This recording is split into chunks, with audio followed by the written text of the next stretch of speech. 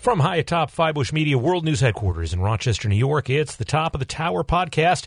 We are brought to you by Shively Labs. Shively Labs is a division of Howell Laboratories. Shively is a proud employee-owned company with over 50 years of expert antenna and filter design and manufacturing. And by YellowTech. For broadcasters, podcasters, and content creators, YellowTech offers solutions for clean, efficient studios with the Mika mic arms and monitor supports, clear audio from YellowTech's IXM recording microphone and USB sound cards, along with its compact mixer, the IntelliMix. To learn more, go to yellowtech.com. We are back with a new fall season of the Top of the Tower podcast, and we are back from the great state of Texas. After visiting the radio show in Dallas last week, you're going to hear some sound from some of our travels in Texas coming up on upcoming episodes of the Top of the Tower podcast. Coming up on this week's podcast, we have a surprise conversation with a visitor to the area. We had Josh Bone from Bone Broadcast and Max Connect up this way in upstate New York. We'll hear from him in a few minutes. First, however, a few thoughts about the radio show that just wrapped up before it recedes too far into history. For a show with only about 2,000 people, the show really kind of packs a punch. There are a lot of important people who show up every year at the radio show. Next year, of course, it will be in Nashville, Tennessee, always one of our favorite cities, and already looking forward to that one. But in Dallas at the Hilton Anatole, there was a lot going on to hear and to talk about. It was described by one colleague of mine as having been a very realistic show, and I think there is some truth to that. It was a show that acknowledged this year that radio is more than just linear broadcasting, and that all of us who work in the business really have to be attuned to all the different ways in which audio content is produced and distributed. You could see it as soon as you walked in, the big banners proclaiming ABC Audio instead of ABC Radio. The back of the program booklet that declared CBS Audio and not just CBS Radio News. But the session content, too, there was a lot about podcasting. There was a lot about all these different forms of content distribution out there.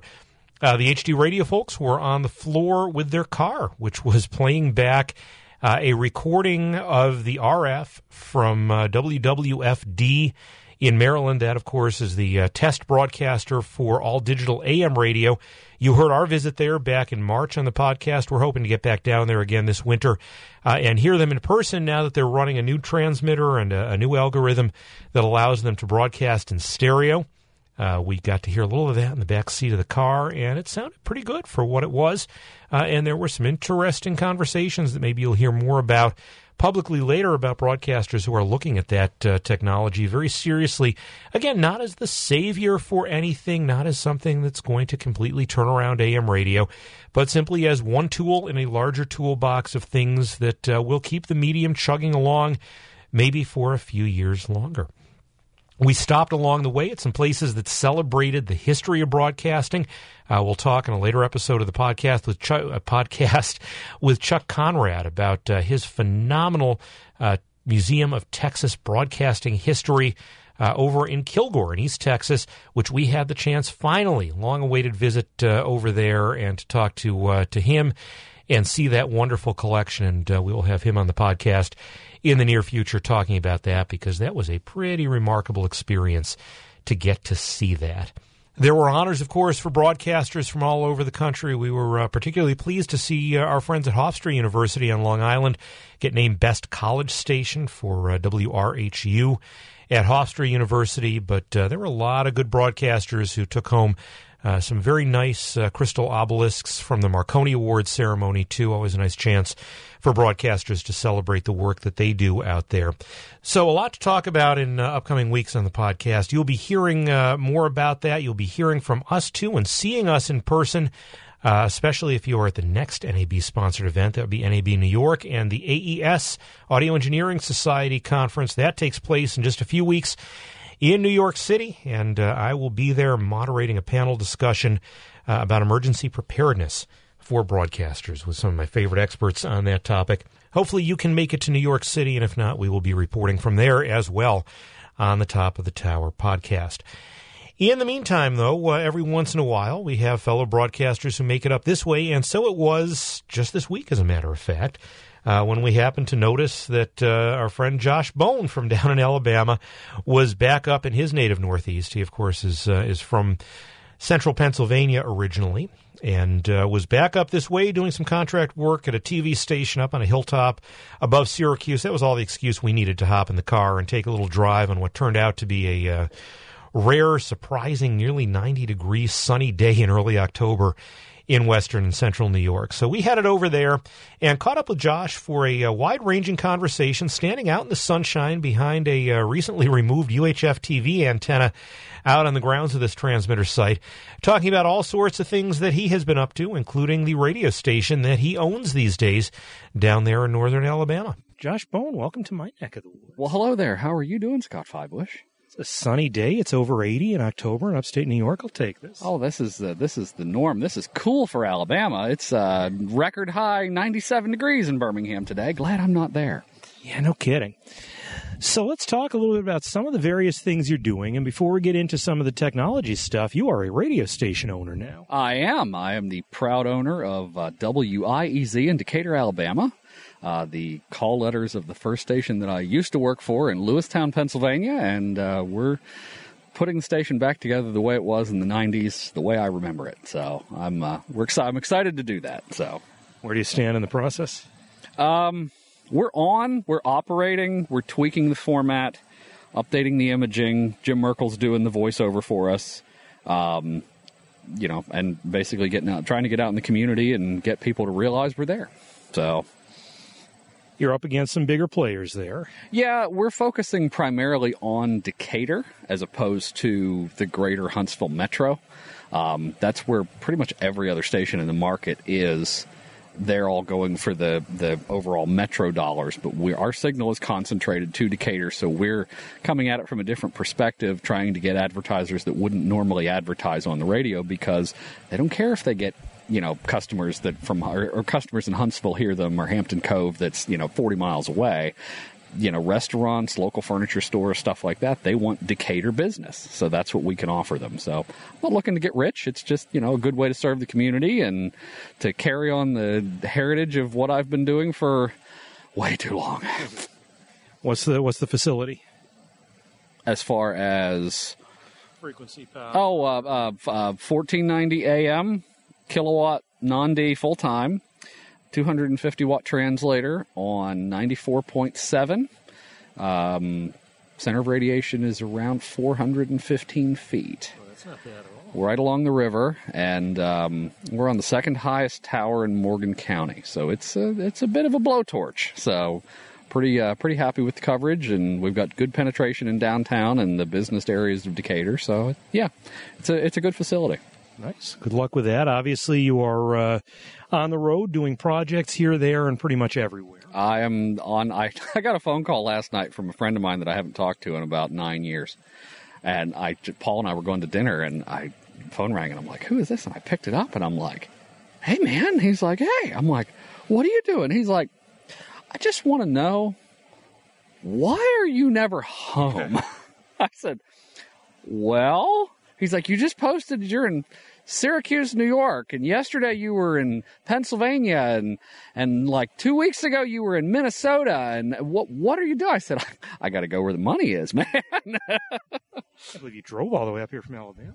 Oh, yeah. It was. We did it in 2 days. We left yesterday morning, not yesterday morning, the day before, and drove to Pennsylvania, spent the night with my family, then drove up here yesterday, worked half the day, working today, driving back to Pennsylvania tomorrow, and then driving back to Alabama on Friday.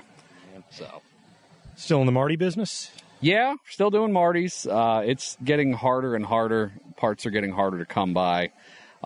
We get a lot of Marty's that have really goofy problems, and we're still doing the best we can. There's still a couple of others that are doing them, but I think we probably do the most of anybody now. We've got quite a parts stock from dead units, because there's lots of stuff that have come in that we haven't been able to fix, so we just salvage the parts out of it. So I thought of you when I was down grabbing legal IDs as I was traveling through Texas and grabbing the ones out of Cleburne. Oh yeah, yep. Spent some time there. Very very proud to say that I spent 2 nights in George Marty's guest house. Got to ride around with him and his gator and help him feed his ducks and his chickens. So that was one of the highlights of my life. So he was a heck of a guy. So for stations that don't want to keep an old Marty alive and are trying to find a better way to get signals back remotely without having to deal with the kind of congestion that you get when cellular networks get overloaded. This is the other thing that you're up to now with Max Connect. Yeah, we hook two cans together on a string, and that's how we do it. Yeah, it's a special string. That's the big thing. It's a special string. QoS string. Made of special over magical beams. Now, Max Connect is our wireless product that was in development for quite a few years. We showed it at NAB in 2018, and it caught the attention of Kirk Harnack and Chris Tobin, and they kind of brought it to the public eye, and we've been steadily growing it. The big thing on it is we've gotten a higher level of priority on the carrier networks. So we get higher priority than your consumer grade cellular stuff, and that gives us the edge in congested environments. It gives us an edge in remote sites. We can pull in signal with some relatively inexpensive directional antennas from 15, 20 miles away. Every SIM or modem or router comes with static IP. That's standard. There's nothing extra. That's key if you're doing site monitoring or anything like that. And we've got quite a few customers that are using them for remotes. They can, you can get a SIM from us, you can get a router from us. If you want to just stick it in your codec. Just get a SIM and stick it in your codec. We can do that. If you want to get a full router set up where literally you get it, plug it in, wait 3 minutes for it to connect your computer to it, and off you go, we can do that too. We also have a new product called Max Phone, which is a POTS replacement working over VoIP. It's nothing super magical, but it's a managed solution. It's $18 a month. So if you've got a $150 POTS line at your transmitter site that the phone company can't keep up or doesn't want to keep up, or that never happens anymore. Never. No, the phone company never steals your pair. Pedestals never get flooded, ever. This can plug into your Max Connect or any internet connection. It registers to a cloud-based SIP server. We get you a local number, local-ish number based on availability. But to the extent that even matters anymore. Well, for transmitter sites, if you've got operators calling it, it kind of matters. But overall, it's not like it was with long distance and cross-lattice dialing and things like that. But it's been it's something that we've been rolling out. We had a couple of test units out for a while. We're still testing different types of ATAs to see if we can find any that are better than others. But overall, we've tested it with all the major remote controls, and it will even dial out on a sign. Really? That's a feat. That's with its fake function generated DTMF tones, but it will dial out reliably on a sign. So. Now, without giving away any trade secrets, there must have been some negotiating with the wireless carriers to get that. That's not something where you just go into the Verizon store down the street and say, hey, we'd like to pay for this. 2.5 years. I probably went through at least 50 different people and probably 30 different departments, and everyone told me, we don't do this. I'm like, you do it. I know you do. No, we don't do that. I'm like, okay, well, maybe you should talk to this guy. Okay, fine. So I'd write their name down, stick it on the wall, wait a week, call them, get the runaround from them. One day I just happened to get a guy, and he's like, wow, that sounds really cool. I'm like, yeah. He's like, you're doing it for broadcasters? I'm like, yeah. He said, oh, that's awesome. I'm like, can you help me with it? No. But I know this other guy can. I'm like, yeah, okay, whatever. I'll have him call you. I'm thinking, sure, right. 2 hours later, my phone rings. Hey, so-and-so told me to call you. You want to do something with broadcasters? I'm like, yeah. He's like, oh, okay, yeah, I can help you with that. I'm like, wow, okay. And then, we kind of went from there, and people have asked me, they're like, what's the secret? How did you get this? I said, apparently I'm the most patient SOB on earth. Because it was literally just years of calling and trying not to get angry and, okay, hang up, put it on the wall, call the next week. And that was what we did, and it paid off. So, because I've had people ask me, well, why doesn't anybody compete with you? I said, because nobody had that much time to kill, apparently. Is all one carrier under the hood? No, it's Verizon and AT&T right now. We're working on T-Mobile. They were hesitant to do anything with us at first, because they were still working out their deal with Sprint. And I just haven't caught back up with them since that all got figured out because, well, I've been a little busy at tower sites. So, but no, that's on the list. Hopefully have something in place with them for the end of the year. So we do have the carrier diversity, which makes it nice because we do have some customers who are running a dual modem setup. So if they want the reliability at the site, especially if they're using it for a full-time STL, if you get any of the modern IP codecs, anything from Tie-Line, Comrex, APT, whatever, they all have some ability to aggregate the streams. And if you have both carriers, both of them have a static IP. So you can actually aggregate that stream, and based on the calculations that we've done and the testing that we've done, you can actually surpass the 5 nines of reliability that T1s used to have. Wow. Not to mention you can't get a T1 anymore to see. Then good luck finding somebody that can fix one. The SLA used to be like 6 hours. Now you're lucky if you can get it fixed in 6 days.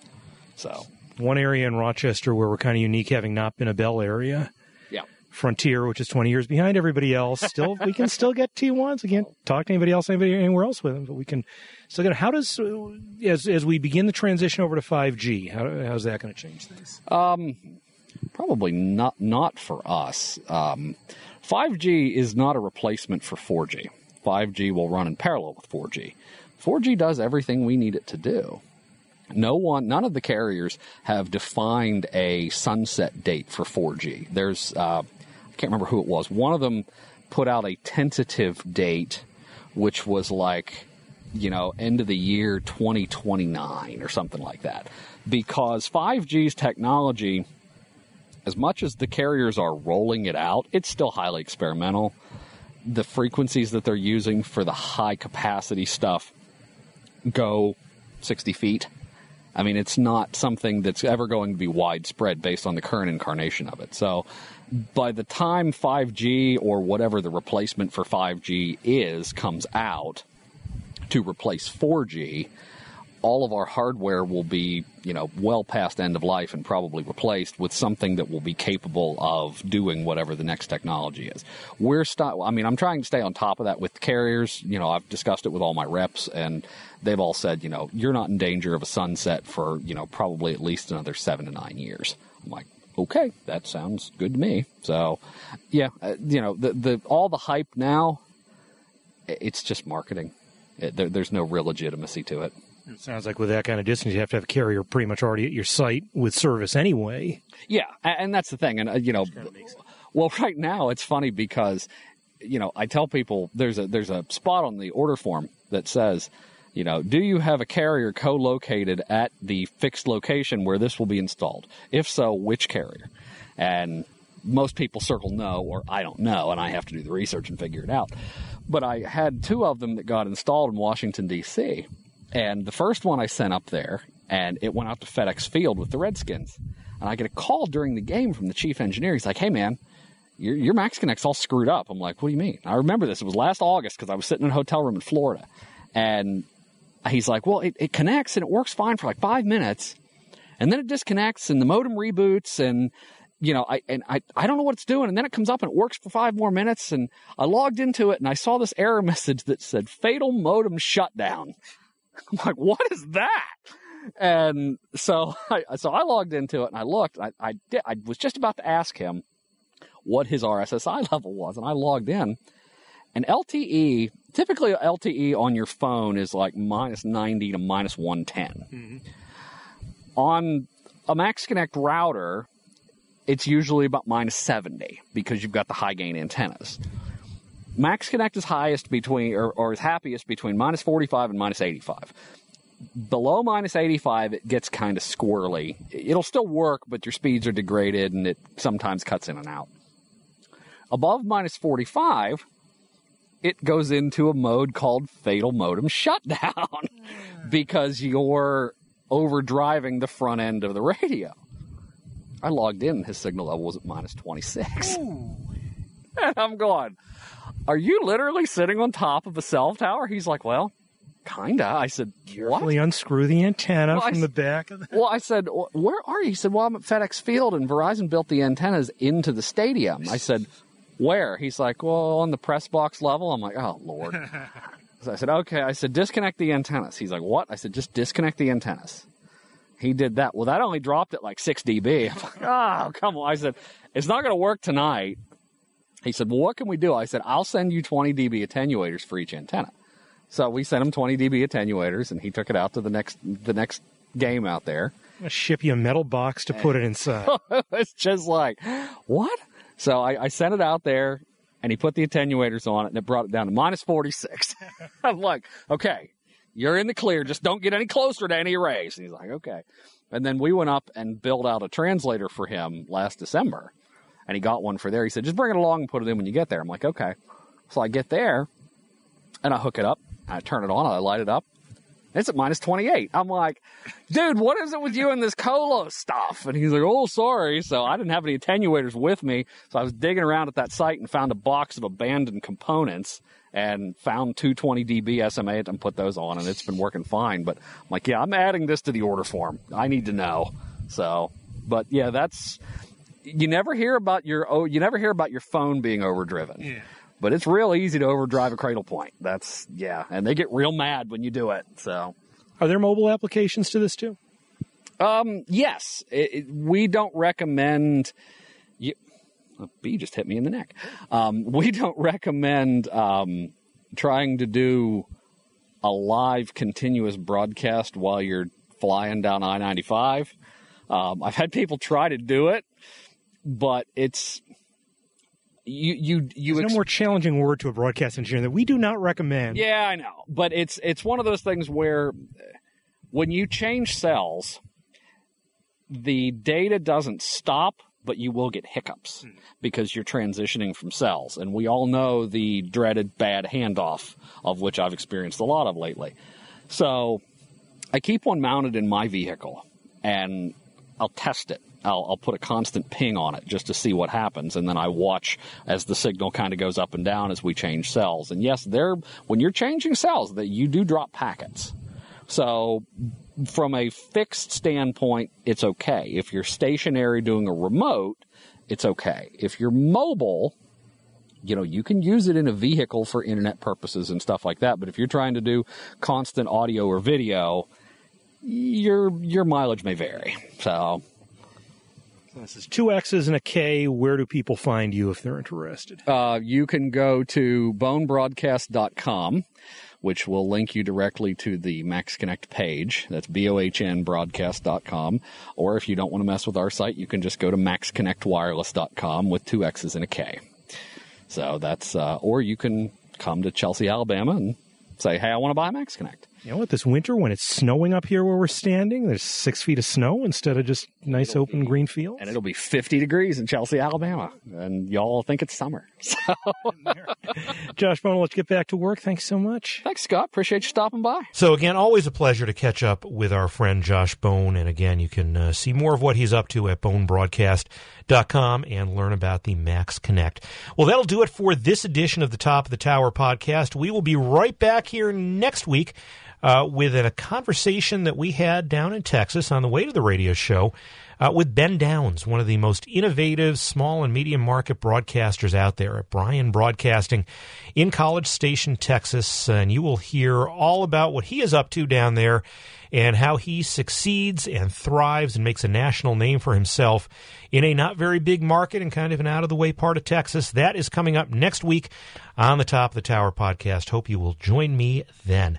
We are brought to you by YellowTech. For broadcasters, podcasters, and content creators, YellowTech offers solutions for clean, efficient studios with the Mika mic arms and monitor supports. Clear audio from YellowTech's IXM recording microphone, which is what we used for our interview with Josh Bohn, and its USB sound cards, along with its compact mixer, the IntelliMix. To learn more, go to yellowtech.com. And by Shively Labs. Shively Labs is a division of Howell Laboratories. Shively is a proud employee-owned company with over 50 years of expert antenna and filter design and manufacturing. Back next week with more from the Top of the Tower podcast. Talk to you then.